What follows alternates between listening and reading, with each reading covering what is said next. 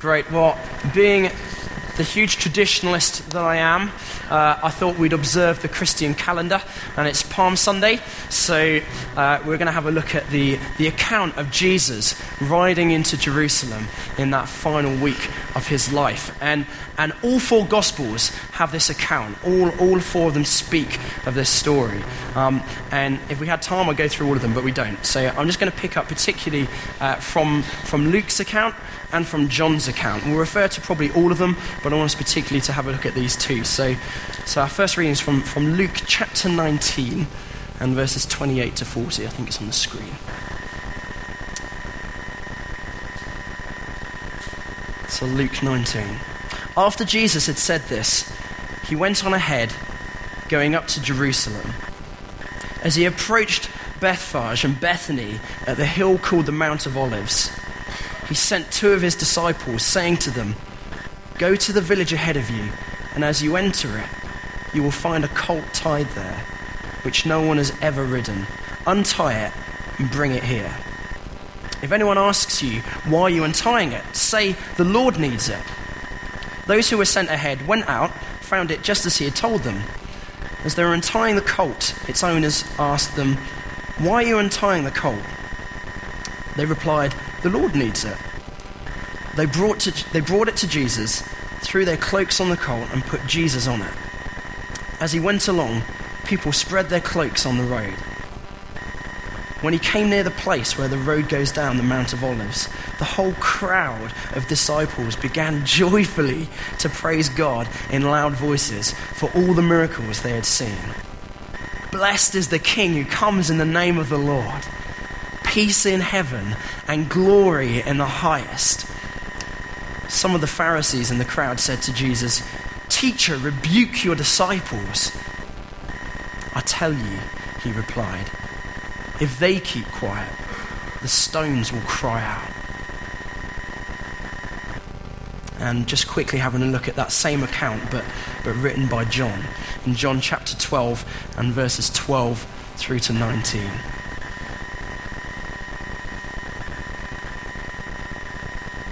The next day, the great crowd that had come for the festival heard that Jesus was on his way to Jerusalem. They took palm branches and went out to meet him, shouting, "Hosanna! Blessed is he who comes in the name of the Lord. Blessed is the King of Israel."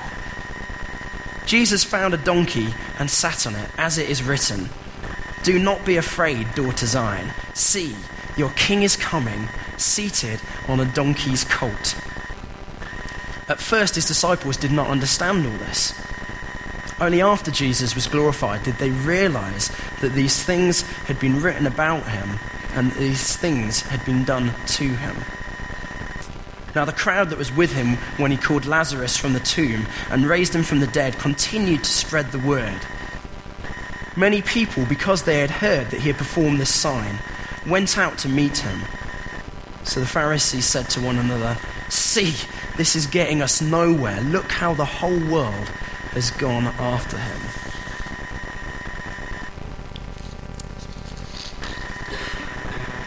The last 3 years, Jesus, in his public ministry, he's gone about predominantly Galilee and Judea, announcing the good news of the coming kingdom of God. And wherever he's gone, along with this announcement, there's been signs of the kingdom. Signs have followed the announcement that he's made. So we see he turned water into wine. He healed people of terrible diseases. He cast demons out of people. He even multiplied food. He calmed storms. He had power over storms. And incredibly, he even raised the dead to life. Wherever he went, he announced the kingdom, and that announcement was backed up with signs of the kingdom. But now for Jesus, it was time to head to Jerusalem to celebrate the great Passover feast. But as we kind of see in the passages that we've just read, and we know from our own knowledge of what then happens in the next week, we know that this Passover was going to be unlike any other Passover that had ever happened, any other Passover that had ever been celebrated. Jesus knew what he was heading to. Jesus knew what lay ahead. It wasn't just a celebration of the Passover in remembrance of what had happened before, but it was going to be a new Passover. God was going to do something new. The disciples didn't understand, but Jesus knew what he was heading to. And that's kind of what I want us to look at this morning. There's so much that we could pick up on. There's so much that we could look at from those passages. But what I particularly want us to think about is these two layers of understanding, of the understanding of the crowds and the disciples, and what they saw that was happening, what their hopes and their expectations of what Jesus was doing, and their desires, and how they interpreted what was happening. But then this second layer of understanding of how Jesus saw things, of what he saw was happening, of his full knowledge. And I want us to quickly look at those and then to think about how we can apply that to ourselves and what that means to us. We see Jesus is clearly being hailed and depicted as king, isn't he, as he comes riding into Jerusalem. And actually, it's not the first time that crowds have tried to make him king. We see back in chapter 6 of John's Gospel, you remember the feeding of the 5,000, and he takes just a small amount of food, and he miraculously feeds over 5,000 people just with a little boy's lunchbox. And out of that, the crowd saw what he had done, and quite rightly perceived, wow, this man, there's something special about him. And in fact, it said they considered Jesus to be the prophet who is to come into the world. And they thought, he's the king. But the way they went about it was that they tried to make him king by physical force. They tried to push him into that kingship. And Jesus in effect was saying, that's not the nature of my kingship. My kingship is not one of physical force. And so he withdrew, if you remember in that story, he withdrew himself to a lonely place to escape the crowds, so they couldn't physically make him king. But in this passage, as Jesus comes riding into Jerusalem, the crowds and the disciples seem to be wanting to make him king. And this time, Jesus doesn't seem to be resisting it, does he? He seems to be almost saying, yes, that's right, I am king. Jesus happily takes his place upon a donkey, doesn't he, as he rides in. Now, most common people in that day would not be riding on an animal. Like, most people would be on foot. If you were riding on any kind of animal, it was a sign of wealth, of dignity, of authority. And to add to the recognition of Jesus as king, it says he was riding a colt which had never been ridden before. Well, I don't know if you know, but for kings, in those days, the king's horse was not to be ridden by anybody else, only by the king. And so Jesus is coming and riding this colt, this donkey, which has never been ridden before, a symbol of the fact that, yeah, he's a king coming into Jerusalem. The disciples placed their cloaks upon the donkey. Kind of in effect, they're almost creating a throne, aren't they, for Jesus to sit upon. And as well as creating this throne, what else do they do with their cloaks? They throw their cloaks upon the ground, lay them on the floor before him, and a sign of respecting royalty or a distinguished guest. Like, it really, the significance that really hit me just yesterday. I was reading in 2 Kings as kind of my daily reading, the story of Elisha, the prophet, having a word from God and sending one of his servants to this guy called Jehu. I don't know if you know the story. And he sends his servant to Jehu and he says, I want you to anoint him with oil, and as you anoint him with oil, you're to proclaim that he is going to become king. And that's what he does. The servant goes, he anoints him and says, you will become king. Jehu comes out of this private meeting, and his attendants say to him, what did he say? And with a bit of sort of cajoling, he lets on to what's been said. Actually, God said, I'm going to be king. But the immediate response of the attendants, of those around him, were to throw their cloaks on the floor, to cover the bare steps, so that Jehu didn't have to place a foot upon the ground. Just the sign of the significance of what it is to throw your cloaks on the ground, that acknowledging Jesus' royalty. The disciples and the crowds, they were waving palm branches, weren't they? We see in John's Gospel, in John's account, they were waving palm branches. In Matthew and Luke, they spread the palm branches on the ground, on the road as well. And there's real significance in this. 200 years previously, Jerusalem and Judea, it was under the rule of the Seleucid Empire. They'd captured Jerusalem. They'd taken control. And particularly, they'd taken control of the temple in Jerusalem. And so 200 years previously, this guy called Judas Maccabeus rose up, a Jewish guy, and he leads this revolt. He gets a whole bunch of Jews together, and they ride into Jerusalem, and they, by physical force, capture Jerusalem back, and they take hold of the temple. They remove all the idols that had been placed in the temple and being worshipped there. They removed them, stripped them clean, and rededicated the temple to the service of God. And ever since that time, the palm branch had become this symbol of national liberty, of national liberation. And so as the crowds are waving these branches and putting them on the ground before Jesus, it's kind of saying in a way that they saw Jesus as another Judas Maccabeus. They saw him as a guy who was coming to lead a revolt. They saw him as the man who was going to come by force to remove the Romans from Jerusalem, to kick them out, and to restore the promised land back to the Jews. In effect, the crowds and the disciples were treating Jesus as a national hero. These hopes were rising up in them. Could Jesus be the one? Could he be the one who will bring liberation to our people? Could he be the one that the prophets spoke of in the old times? The one who will come and bring salvation? And their cries, the things that they shouted, reflected their hopes, didn't they? They cried, Hosanna. And the cries that we see them shouting, they come from Psalm 118 and verses 25 and 26. And this word Hosanna is the first word in verse 25. And it's in the Greek, Hosanna, it's the transliteration of the Hebrew word that we find there. And it literally means, save us. Hosanna, save us. So Jesus is coming in, riding on the donkey, and the crowds are cheering, save us. And they say, blessed is the one who comes in the name of the Lord.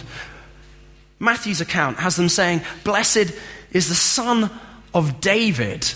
And you remember back the prophets speaking of the Messiah who is to come. He would be a descendant of David, the great king, the only great king who ruled with a godly manner over a united kingdom. And out of him, his descendant, would come one who is even greater, who would restore back to the Jews the promised land. And they're crying these things. They call him the King of Israel. The problem is their perception of Jesus' role, of what he was coming to do. Quite rightly, their hopes, as we see in Luke's gospel, what does it say? It says in Luke 19:37, it says, when he came near the place, so when Jesus comes near the place where the road goes down to the Mount of Olives, the whole crowd of disciples began joyfully to praise God in loud voices. Why? For all the miracles they had seen. Jesus has done the most incredible miracles. And the only people who they knew had done such miracles like that were the prophets in the old times. People like Elisha, who had raised the dead, who had fed people, multitudes, from small amounts. They were likening Jesus to the prophets, and quite rightly. But they'd kind of missed the reality and the vastness of Jesus' role as king and as Messiah and as Saviour. The very act of Jesus riding in on a donkey kind of shows us a more correct understanding, really, of what was going on. Jesus isn't coming in on a battle horse, charging in to take Jerusalem by force. He isn't coming rousing an army with swords to fight with a physical battle. The battle wasn't going to be won by attacking flesh and blood. And we see Paul encouraging us the same, don't we, in Ephesians chapter 6. Our struggle isn't against flesh and blood. Again, to help us to kind of get a bit of a corrective on how we understand Jesus' role, John, in his account, he refers to Zechariah chapter 9, verse 9. He says, do not be afraid, daughter Zion. Actually, in Matthew's account, he gives the fuller version of Zechariah 9:9, which says, "Rejoice greatly, daughter Zion. Shout, daughter Jerusalem. See, your king comes to you, righteous and having salvation, gentle and riding on a donkey, on a colt, the foal of a donkey." You see, the disciples and the crowds, they picked up correctly Jesus was coming as king, and he was coming righteous, and he was coming to bring salvation. But they hadn't quite grasped the fact that he was coming gentle, riding on a donkey, gentle, humble. As far as Jesus was concerned, he might be king, and he was actually allowing the crowds to say, "Yes, you are king." He might be king, but he saw no need to display his rightful place as king by using physical force, by using the understanding of human ways.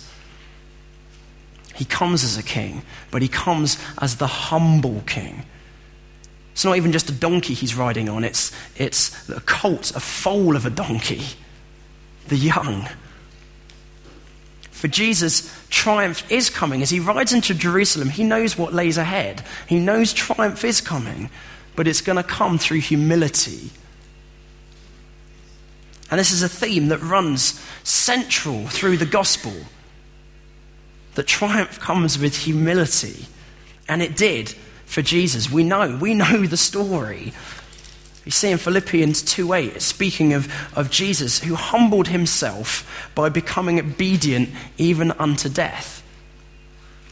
The way he won, the way the triumph came, was through humility, through obedience to his Father, not through understanding of human ways, not through physical force.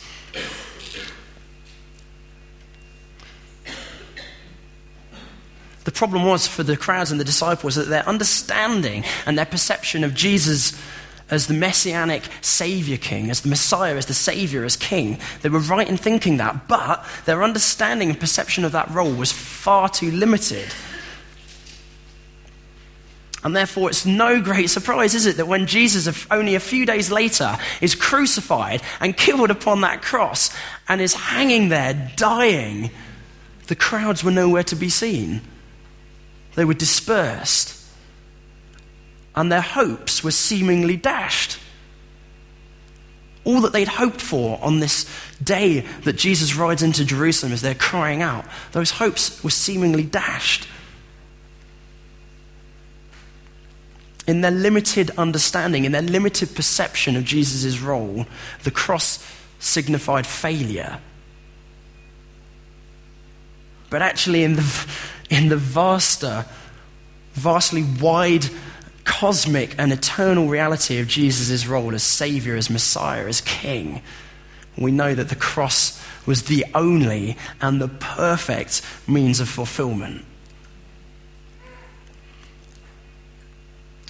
What does this speak to us? What do we do with this? What do we do with these different levels of understanding? Because we still have them today, don't we? We still have them, that we have a certain level of understanding, and yet God is way above. What do we do with that difference? Well, one of the things that I noticed as I was reading this passage and kind of came back to me is that Jesus attracts crowds. He always did do, didn't he? You read through the Gospels, Jesus always attracted crowds. And he does today. When Jesus is at work today, when God is at work today, he attracts crowds. There's something kind of intriguing about him, isn't there? There's something fascinating, something attractive about him that draws us to him. And he draws in crowds. The thing is, though, is that the presence of crowds doesn't automatically imply the presence of faithful followers. It's entirely possible to witness powerful signs of God at work, and to even then go on and proclaim him with our lips, and to give momentary acts of worship, and yet not to give him a consistently faithful following. I know people, I've got friends, they've seen God at work in the most miraculous of ways. They've seen God heal people. And yet they haven't given their lives consistently to follow him. I wonder, I put myself in this as well as I ask these questions, but I wonder, are we like some of those people in that crowd on that day as Jesus rode in, the crowd who were cheering and proclaiming Jesus, and yet just a few days later were nowhere to be seen? Are we like some of that crowd, going along for the trip in the hope that Jesus fulfills some of our hopes, our desires, my hopes, my desires? And are we ready to sing praise, to shout out proclamation of who he is, to get excited in our worship meetings and say, yes, you're God? But only actually as long as Jesus seems to be doing what we want him to be doing. Or are we ready, not only like the crowds, to lay down their cloaks, i.e. to do the showy thing, to do the flamboyant thing, to do the thing that we think is seen as the right thing? Are we ready not only to do that, but are we ready also to follow Jesus even into places of trouble? Are we willing to follow him into places of controversy? Are we willing to follow him into places of death?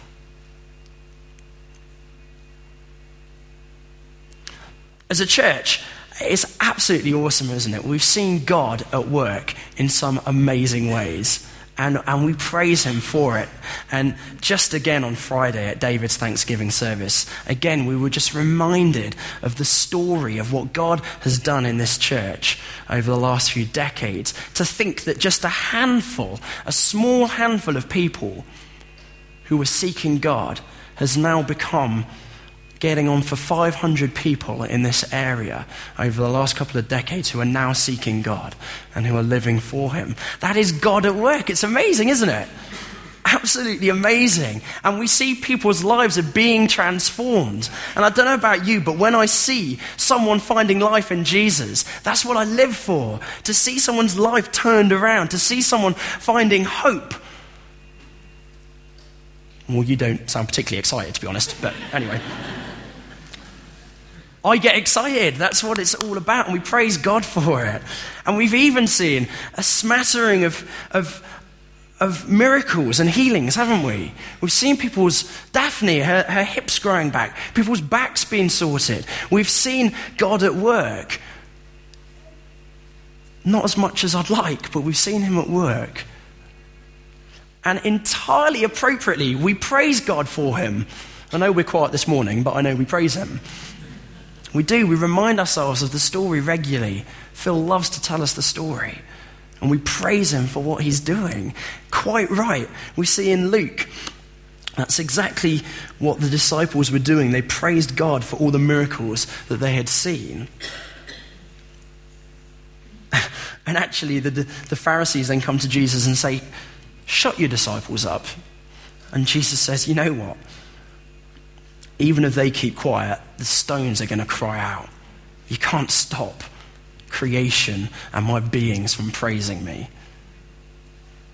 It's quite right that we praise God. It's quite right that we acknowledge him and thank him and get excited about what he's done. But I wonder, could it be just possible that occasionally we get a little bit too comfortable with where we're at? That we get a little bit too comfortable with just hearing that story of what God's done. Because it's easy to sit in a chair and hear what God has done and get excited. But it's not so easy to keep pressing on for more. And I wonder, have we become so comfortable at times that we begin to lose sight of the vastly wider hopes of what God is longing to do, if only we'll see the bigger picture and begin to follow him faithfully, no matter where he leads us.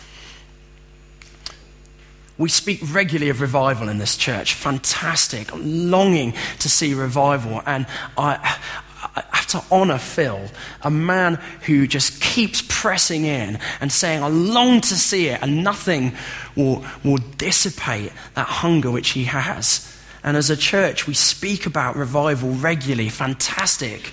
Keep going with it. But have we limited what revival looks like? Do we get so used to hearing chat about it that we actually limit the reality of what that looks like? Do we have a true vision, not in our limited understanding, but do we have a true vision of what revival really looks like? Or do we limit God and ourselves by not setting our vision beyond our immediately perceived need?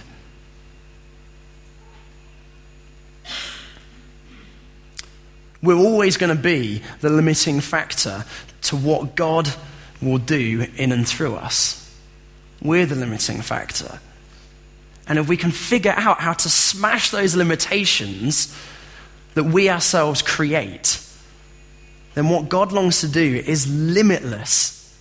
Do you know that? That what God longs to do is limitless. You see, Ephesians 3:20, it speaks of the God who is able to do immeasurably more than all we ask or imagine, according to his power that is at work within us. Immeasurably more. God is longing to do it. Again, you don't seem particularly excited by that. God is longing to do incredible things. And you know, I'm utterly convinced of this. I'm utterly convinced that God is longing to bring heaven on earth in this place. I'm utterly convinced. That song we were singing, this is the time, this is the place, let your kingdom reign. Utterly convinced that's what God wants in this place. Utterly convinced that God wants to restore marriages. Utterly convinced that he wants to heal the sick. Utterly convinced that he wants to draw the lost into relationship with him. Utterly convinced that he wants to take broken people and make them whole and give them hope and give them meaning. Utterly convinced that God wants to pour out his spirit in a way that we've never heard of, that we've never imagined, that we could never conceive. I'm utterly convinced of it. We're getting there. Because we're called to pray for it, aren't we? When Jesus' disciples went to Jesus and they said to him, Master, teach us to pray, what was it that Jesus then taught them to pray? The first bit, our Father who is in heaven, hallowed be your name. There's so much we could say about that, but that's not relevant at the moment. But then he goes on to say, your kingdom come, your will be done on earth as it is where? In heaven. As it is in heaven. Jesus is commanding us to pray for heaven to become a reality where we are. What's our vision of heaven? Because sometimes, I know for myself, my vision of heaven is limited.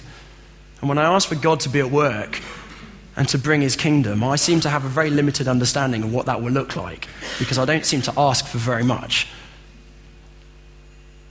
It's got to be a possibility. Jesus, ask and you will receive. He teaches us to pray for it. Sometimes we get so het up, don't we, about, is it in God's will if I pray for this? Is it not in his will? Will he do it? Will he not? He teaches us to pray this. It's his will. We can pray for heaven to be a manifest reality right where we are every day. And we can experience it everywhere that we go. If you know Jesus as your Savior, if you know him as the one who has gone to the cross, who has made the way for you to have life, who has made the way for you to enter into relationship with a loving Heavenly Father, if you know him as Savior, then the same Spirit that rose him from death to life is alive in you. That same Spirit, that same power. Paul speaks of it, God's incomparably great power for us who believe. That power is the same as the mighty strength he exerted when he raised Christ from the dead and seated him at his hand in the heavenly realms, far above all rule, all authority, power and dominion, and every name that can be invoked, not only in the present age, but also in the one to come. In other words, there's no other power that compares, and that power is alive and at work and living in you if you know Jesus as your Savior. The question is not about God. The question is not about God's power. He's all-powerful. The question is not about God's ability. He can do all things. Nothing is impossible for God. And the question is not even about his desire. His desire is that a broken and lost and hurting world come back and find everything that they need in him. The question and the issue is us. The question is, do we perceive the reality of that power in us? And do we perceive the scope of the redemption that God is longing to bring in this community, in your town, in your village, in this region, in this nation, in the nations, through us? Big vision, big. Do we get the scope of what God is longing to do in and through us? Where we often fall short, I know for myself, is failing to recognize and embrace the fact that the route that Jesus leads us down in order to see his work accomplished is no doubt going to be a route that humbles us, just like Jesus rode in humility and humbled himself even unto death. That the route that he leads us down to see his work accomplished will no doubt be a route that is sacrificial, a route that costs us. It will cost us our time. It will cost us our energy. It will cost us our emotions. It will cost us our reputation at times. It will cost us our status. It will cost us perhaps that promotion that we're seeking. It will cost us that nice house that we're looking to live in. It will cost us that nice holiday that we've always been longing for. It will cost us giving up our time to seek him, giving up our time to spend time in his presence. And the path that he leads us down won't always make sense to us. And sometimes it will only begin to make sense much further down the line. Just like Jesus' disciples didn't understand as Jesus was riding into Jerusalem, they didn't understand that when he went to that cross, that actually there was something much bigger than their initial hopes and desires for who Jesus was and what he was going to accomplish. And it was only after he was raised to life that they began to see what Jesus had been doing and what he'd been saying. Are we willing to follow him even when we don't understand where he's leading us? To say, I trust you. Proverbs 3, always a challenge for me. Verses 5 through 8 says, trust in the Lord with all your heart and lean not on your own understanding. In all your ways submit to him and he will make your paths straight. Don't be wise in your own eyes. Fear Yahweh and shun evil. This will bring health to your body and nourishment to your bones. That encouragement and challenge to trust in God and not in our own way of thinking. That we can trust him when he leads us because he's the all-wise king. You know, we don't have to understand everything in order to trust and faithfully step out. I don't have a clue how a car engine works. I'm absolutely rubbish. Like anything mechanical. Wouldn't have a clue. But I don't get up each morning and kind of think, oh, I don't really understand how my car works. Should I really get in it? I don't battle with that thought every day. I know the car gets me from A to B. I don't understand how it does it. It just does it. Do we have to understand everything of God in order to know that he's faithful and that he can lead us in the right way? And we know in Jesus we can trust him unlike any other because he already has shown us that he's faithful. He already has gone that route of humility, that route of sacrifice. He already has shown us what it is to live a life of obedience to the Father, even when it leads him to death. He laid down his life for us. And the biggest bit of evidence that we have that it is totally rational and logical to trust in him is that he was raised to life again. That he's alive and he's not dead. We can trust him. See, the major issue tends to come when we try to operate in the realm of God's kingdom, in the things of his kingdom, whilst maintaining an understanding of our immediate earthly realm. When we try to pull heaven down to earth, when we try to operate in the ways that God operates, whilst maintaining our own understanding of the ways which we've learned as we've grown up from the things that we see around us, from the earthly physical realm rather than the spiritual realm. And it doesn't work when we do that. It's only ever going to frustrate us when we try to operate in his kingdom whilst keeping ourselves rooted in this kingdom. It's only ever going to frustrate us. It's just like the crowds who tried to make Jesus king by force. It frustrated them. It's like Peter, when Jesus was arrested, what did he do? He got his sword out and chopped the servant's ear off. And Jesus said, "No, Peter, that's not the way." Peter got frustrated. He saw something of who Jesus was in God's kingdom. He saw a reality of God's kingdom, but he tried to comprehend it and work it through in the understanding of the human physical realm. And it frustrated him because the two don't work together. And Peter is a great example of someone actually who can have the best intentions to see the kingdom of God coming, who can have the best intentions to see Jesus made known. But actually, if we're operating from our own human understanding, from this earthly realm, from the physical realm, rather than God's perfect wisdom, then not only do we find it frustrating, actually, even with the best intentions, we can actually prohibit the coming of God's kingdom. And Peter, again, a great example. You know, when Peter first said, "Jesus, you're the Christ. You are the Christ." And as soon as he says that, Jesus then begins to explain to them what's coming for him. He begins to say to them, "Okay, you've recognized that about me. Now let me tell you something else about me. The way that that's going to work, the way that I'm going to bring salvation is that I'm going to Jerusalem. I'm going to be arrested. I'm going to be mocked and flogged. I'm going to be crucified, but I'm going to be raised to life again." And the disciples didn't understand it, and they didn't like what they heard. And what was Peter's response? He takes Jesus aside and begins to rebuke him, doesn't he? He says, "Never, Lord, never. This shall never happen to you. I will not let you be killed." He had the best intentions that Jesus would be God, would be king. He had the best intentions to see his kingdom coming. But he was operating from his own human perspective. And these words that Jesus then says to him, hope no one ever says this to me, "Get behind me, Satan. You're a stumbling block to me." Scary words. But this next sentence that he says to him is really key. He says, "You do not have in mind the concerns of God, but merely human concerns."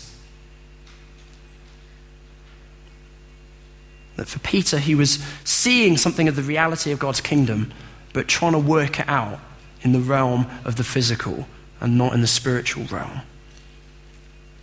And actually, it prohibits what God is doing. It prohibits his kingdom becoming a reality here. It's kind of like me going to India, going to a really remote village and trying to get out my English pounds and buy something. It's just not going to work, is it? It's like, I might have money, yes, it's money, but it means absolutely nothing in a different kingdom. It means nothing. In a new kingdom, we have to take on new ways of thinking and new ways of doing things.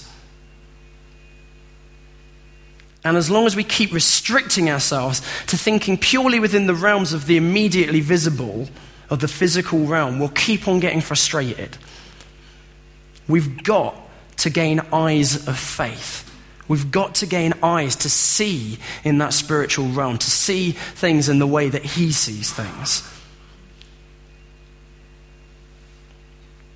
Hebrews 11 speaks of faith, doesn't it? Being sure of what we hope for and certain of what we do not see. We need to have these eyes of faith in order to see his kingdom coming in greater measure. How do we do it? We seek him. He says so clearly throughout the scriptures, if you seek me with all your heart, if you put everything, if you're desperate for me, you will find me. I will reveal myself to you. I will reward you. How do we gain eyes of faith? We seek him. We fill ourselves with him. What do we fill ourselves with? What do we fill ourselves with? Do we fill ourselves with what we see on TV? Do we fill ourselves with the lies of the media? Do we fill ourselves with all the backchat that goes on at work and just think that's just the way that things are? Or do we fill ourselves with the things of God? Do we allow him to become everything to us? Do we fill ourselves with his word? Do we fill ourselves by spending time in his presence? To get eyes of faith, we have to awaken ourselves to his presence. It's about getting to the point that our awareness of him becomes an even greater reality than the physical things that we see around us and the challenges, human challenges that come before us. Are we so desperate for the presence of God? Are we so desperate to know him to the point that our awareness of him goes beyond our awareness of what else we see physically before us? When we first moved to this school, there was a motto, wasn't there? Make room for God. We're making room for God. And we did that physically by moving into a bigger place. But I want to challenge us again as a church. Are we consistently making room for God? Not just on the one-off for big occasions, but every day in our lives. That as we come together corporately as a church, yes, are we making room? But as we are scattered as the church across the area, which is where we long to see the kingdom coming, are we making room for him? Are we setting aside a time for him every day? 10 minutes a day in our Bibles and praying, and then 2 hours of watching TV. That doesn't match up, does it? What we fill ourselves with is what is going to become the greater reality to us. If we fill ourselves with him, he can become that greater reality. He is the reality. It's just our perception of it. And it's being transformed by the renewing of our minds to that place where he becomes the greater reality. Following Jesus can be really unnerving. But the more we follow him, I don't know if you found, but it's my own experience, the more we follow him, even when we struggle to comprehend his leading, the more we actually gain a deeper understanding of him and of his ways in the whole process. I've already said, I believe, and I know it's true. God has infinite blessing, which he is just longing to pour out on this church, which he's just longing to pour out in this area, in this region, in this nation. He's longing to do it. He's desperate to give us good things. He's desperate to call a broken nation back into relationship with him. He's longing for it. And particularly as a church, I think this is something which God is saying to us as a church. I think he's saying we're at a threshold. We're at a point where we are becoming the limit to the extent of the kingdom growing in this place. That he is desperate to bring revival. He is desperate to pour out his spirit. He is desperate to draw lost people back into relationship with him. But we are the ones who decide whether we'll limit that or not. Are we going to humble ourselves? Are we going to pray are we going to pay whatever the price Jesus asks of us and follow him even when we don't understand? Is that your heart? Is that the heart of this church, that we see God's kingdom coming? Is that what we're longing for? I know it's my heart. I know it's Ed and Phil's heart. I know it's the leadership's heart. Is it the heart of the church, of all of us together, that we see his kingdom coming?